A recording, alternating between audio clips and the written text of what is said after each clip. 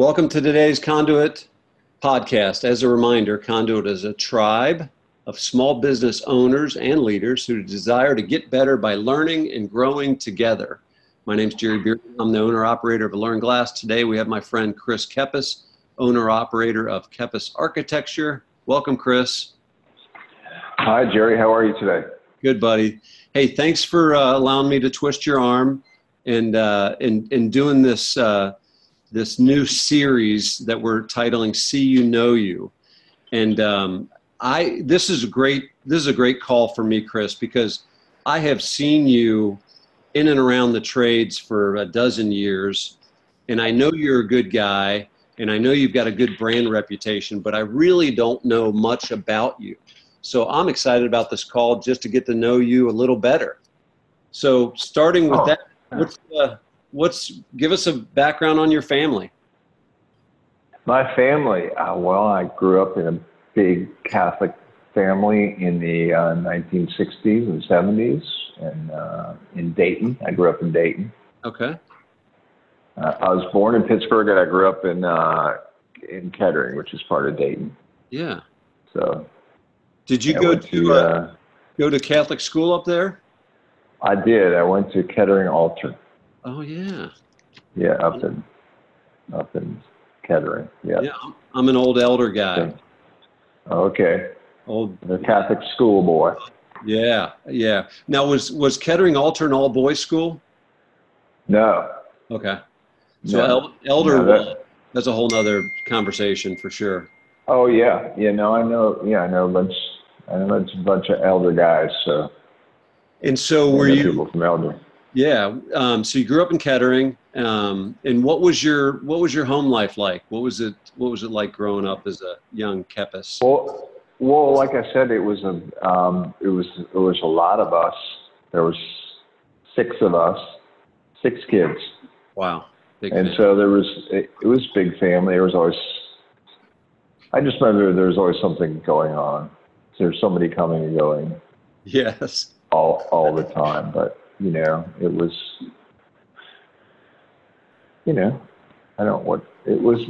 We're all very close still. I will tell you that.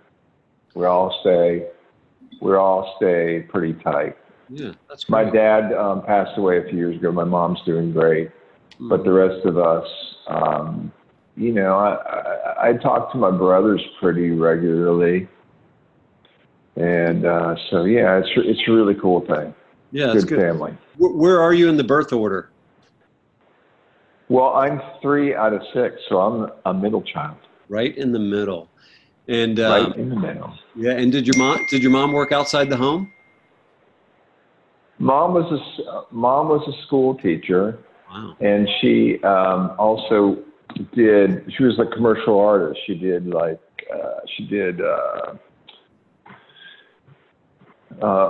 fabric art. There was a time when fabric art was really big. She would do stuff for restaurants, and then she got into when she was in her 50s or late 50s. She did education and training. She became a consultant to Catholic churches that were building big new buildings. So she did a lot of that work for really until the money gave out. Mm-hmm. As far as the Catholic Church building, they're really not building very much these days. But yeah, there's always an inspiration to me that she did that at age 60. Wow. She started into that, or late 50s or something. That's great. And my dad was a professor of physics and astronomy at UD. Wow. Smart family. Yeah. Yeah, very smart. Yeah. A lot of education was important. Mm-hmm. Reading, education was really important growing up. Well, sorry to hear about your father passing away. Please tell your mom thank you for being an educator. I've got 4 kids, and anytime I come across teachers, I try to make a mental note to acknowledge them and thank them for teaching, because quite candidly, the teachers, especially elementary school and middle school and high school spend more time with the kids than their own families do a lot of times. So that's a very admirable profession. So next. Agreed. Yeah. Yeah. And then Yeah. when you're go ahead. I was just agreeing with you. I mean, I know what they go through. My wife is teaches at UC, and I see the tremendous effort she puts in and how much she cares about her kids. And you know, it seems like teachers are unrecognized largely in our culture. Totally agree. Yeah. Totally agree. What does she teach Yeah. at UC? My daughter's going to be a freshman there next year. Suzanne teaches communication and public relations. So she's the public relations director in the communication department there. And that's what my daughter's getting her undergrad in. So I'm sure she'll be in your. Oh, really? Yeah. She'll probably maybe it'll be in one of her classes. Yeah, we'll have to talk about that offline. Yes. All right.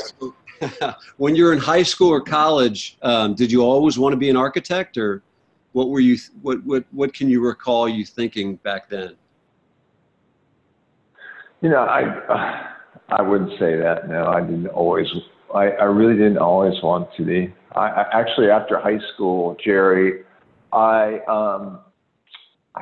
was really not that interested in going to school, and so I was doing some music by then, but I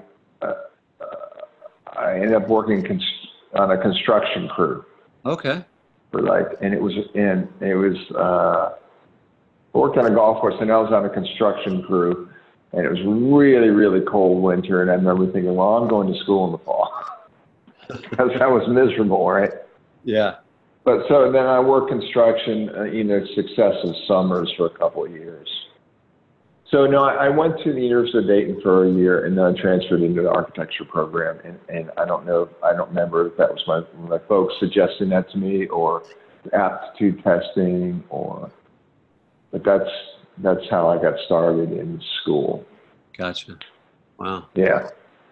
And then, so was the construction job through high school and college, or was that just through high school? No, it was after, like the year after high school was over. Okay. So I worked on a residential construction crew. Just wood construction. I was a go-getter. Yeah. And we did everything from pouring concrete to trim carpentry. Mm-hmm. So I got to see, we didn't do drywall and electric and that, but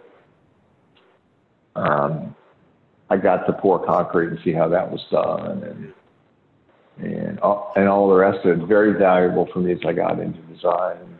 Sure. Ended up as a residential architect for the most part, but wood construction, it was great. It was a great experience. Oh, no doubt. And then when you graduated, what was your first job coming out of college then?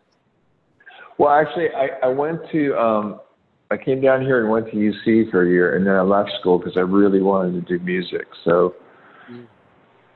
I was out of school for 6 or 7 years just doing music. Oh, wow. Yeah, so I left school, and I traveled a lot. And I got to see the country. I worked a lot as a musician for several years. But and then I came back to school. Do you see, and I know, and I mentioned this to you earlier offline, is that I follow you on social media, and I see that you're still doing gigs. I guess that creative part of your mind, when you're creating from an architectural standpoint, I'm wondering how close the itch is scratched with music as well. When you're designing something really cool, does that scratch that that gift that you have the same way it does with music, or are they two separate areas of fulfillment? I don't know. That's a great question. Hmm. I think they're sort of separate. There's a lot that I do in my daily work that is not like strictly design, right? Yeah. There's a lot of technical things that have to be taken care of. But just the creation and the puzzle making and the puzzle solving of design, Yeah. that can be very satisfying in a way that music is. Yeah. Huh. You know, sometimes I'll have dreams that combine the both. I Wow. really can't explain it other than that, but it's like I'm making music, but somehow it's a building at the same time. That's fascinating. That'd be, I I'd like, always wake up thinking, "Oh, that was really cool." yeah, yeah, yeah. I'd like to Yeah. revisit. Yeah, that might be for another podcast. That would be really insightful. So give us a little background on how you got started in design, and what was the prompting for you to develop expertise in the field of architecture? Well, you know, I like I said, I was out on the road for years. I did a lot of road work, very consistent traveling, and it just got to be something I realized it's a really hard way to make a living. Okay, as a sideman guitar player, you know, and so I really wanted to get back and be in one place. And frankly, I had just started architecture. I had already started architecture school, so I thought, well, I'll go back to that.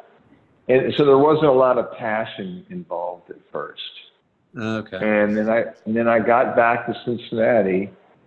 And we got here, and it was great to be in a community where people were talking about all different things and people from different areas, and then just starting to see the things in the books, the early modernists, Corbusier, the Swiss architect.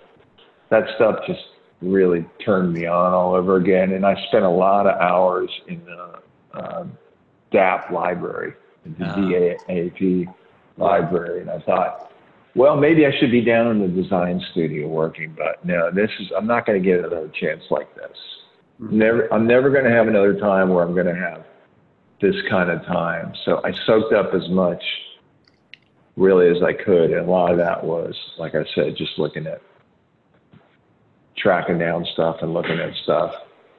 Yeah. Obviously, this was before the internet was really kind of it. It was before that was happening. So yeah, yeah.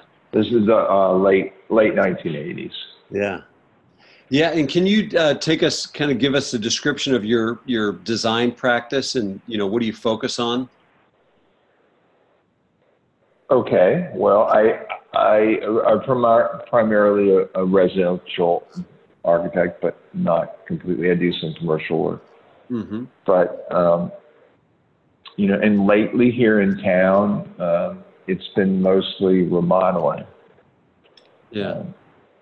I love doing new homes, but lately it's been more remodeling. Yeah.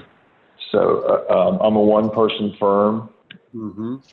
So time management is really important. Oh yeah. How I'm choosing to spend my time is really important. But for some reason, I think I've been pretty good at that over the years in terms of how knowing how much I can take on at one time, being able to meet deadlines and so forth. Yeah. Yeah, and obviously there's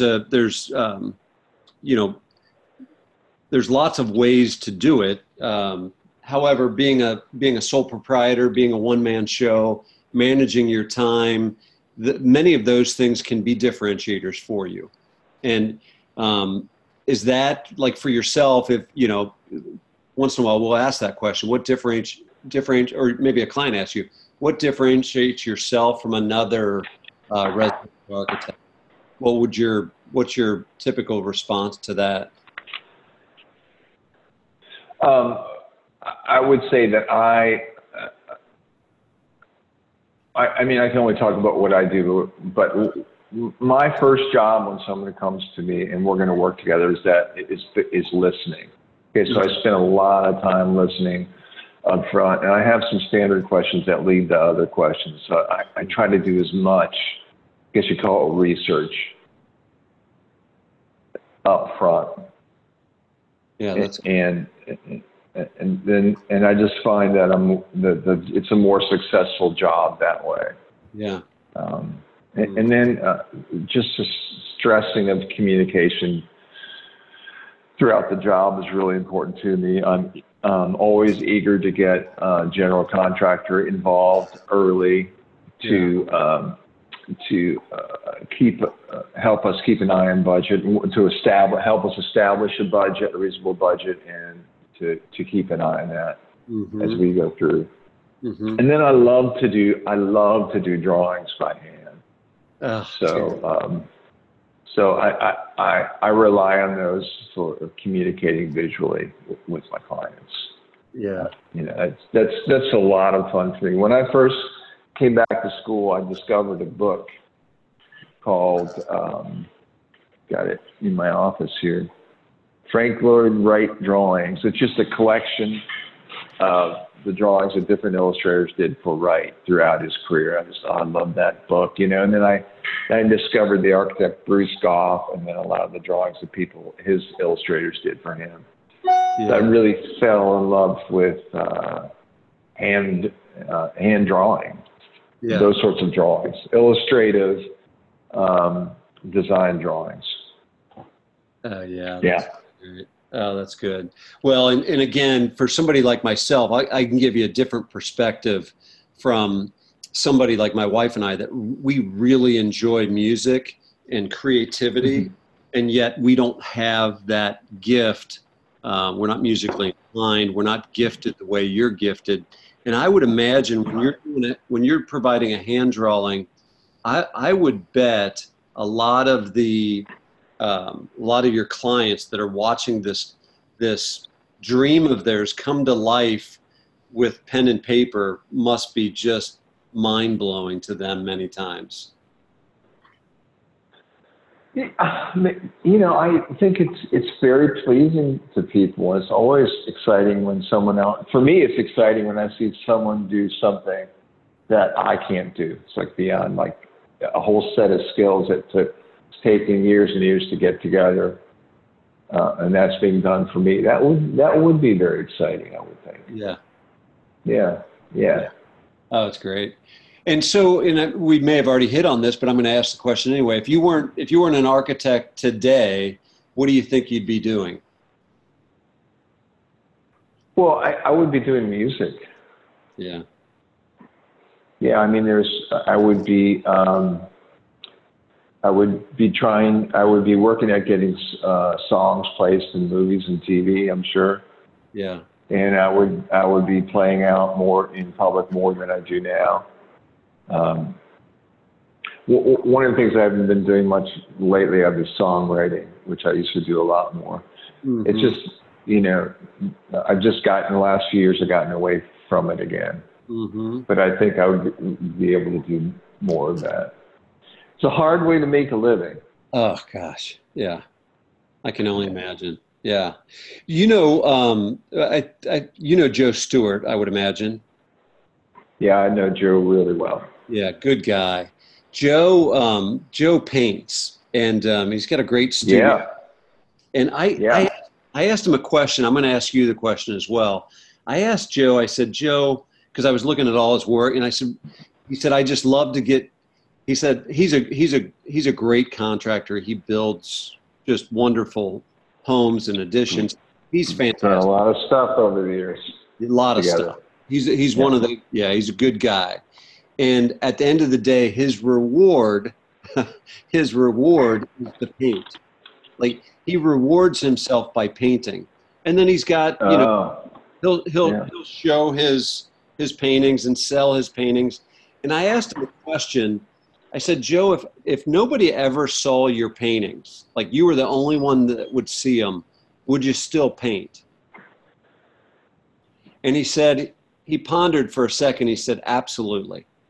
And so, right. Well, you just responded with what I think your answer is going to be. I assume you're the same way.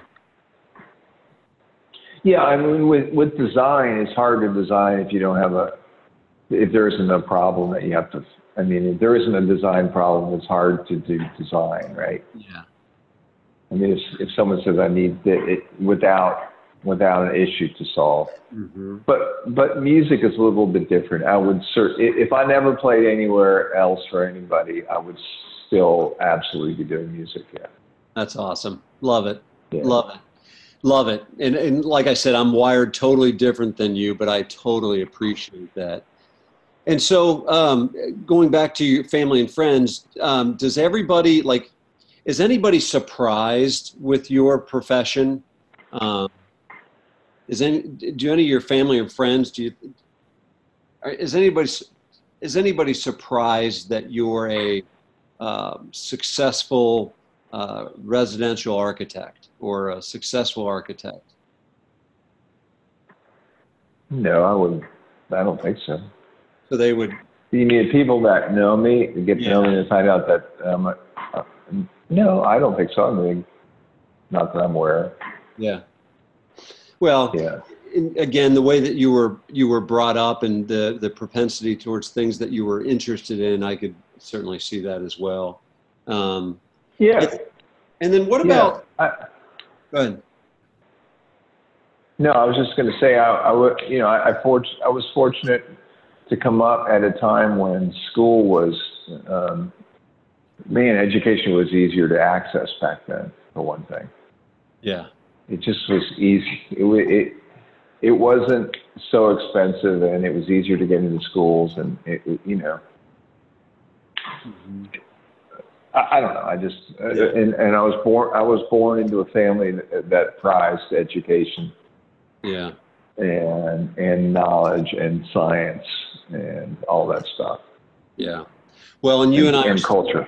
Yeah, you and I are similar there as well, because I was brought up in a very loving Catholic family, very tight, very, very strong family unity. So whenever I come across folks that didn't have that, some of my friends that weren't as fortunate as I was growing up in a really strong, grounded family, I can't imagine what that was like. And so my character, and I would imagine yours as well, was really rooted in that family, that family unity.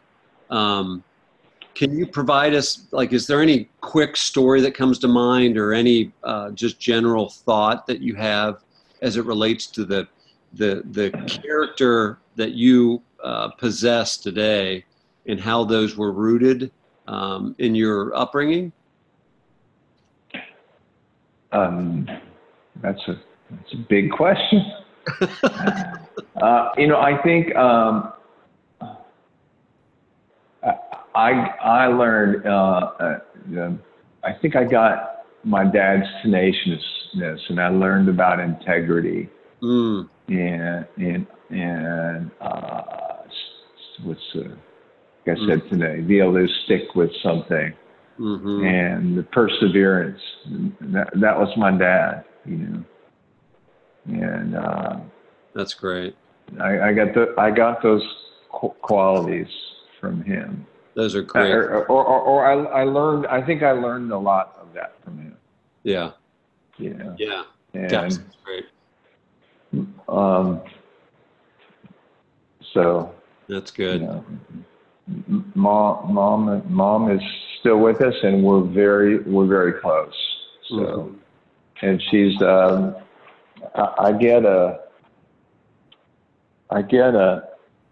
she's an attitude about life. Try to think of her sometimes, because she's got an attitude. She just loves life. She loves being here. She's thinking about what her next thing is at the age of 88. Love it. And she's moving again next month. And I get that, hopefully I'll get that quality. I get those attitudes about life,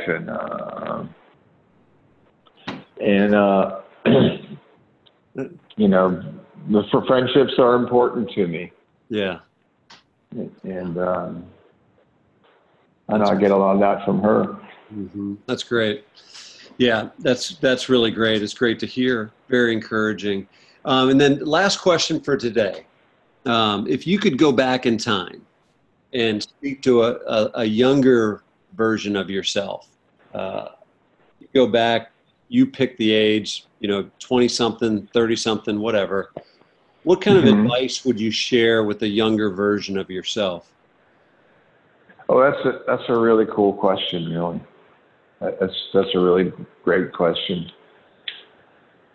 I would tell my younger self to just keep going no matter how I felt on any particular day. Mm-hmm. Just to persevere and keep going and to trust the decisions that I'd already made. Mm-hmm. That's what I would say, because I wasn't always so good at doing that. Self-doubt, right? That's good advice. I made a note of that. Yeah, it's advice. Actually, what are we talking? 30 years ago, I still have to work at telling myself that. Yeah. Yeah, that's good. Yeah. Well, if you're anything like myself, I'll be 53 in a couple weeks.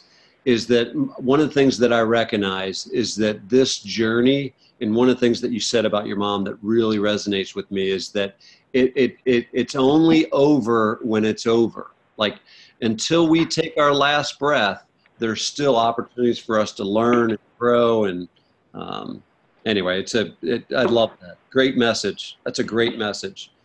Well, yeah, that's a great summation of how I think about her. Really, mm-hmm. She still is willing to grow and still wants to. Mm-hmm. Yeah. Mm-hmm.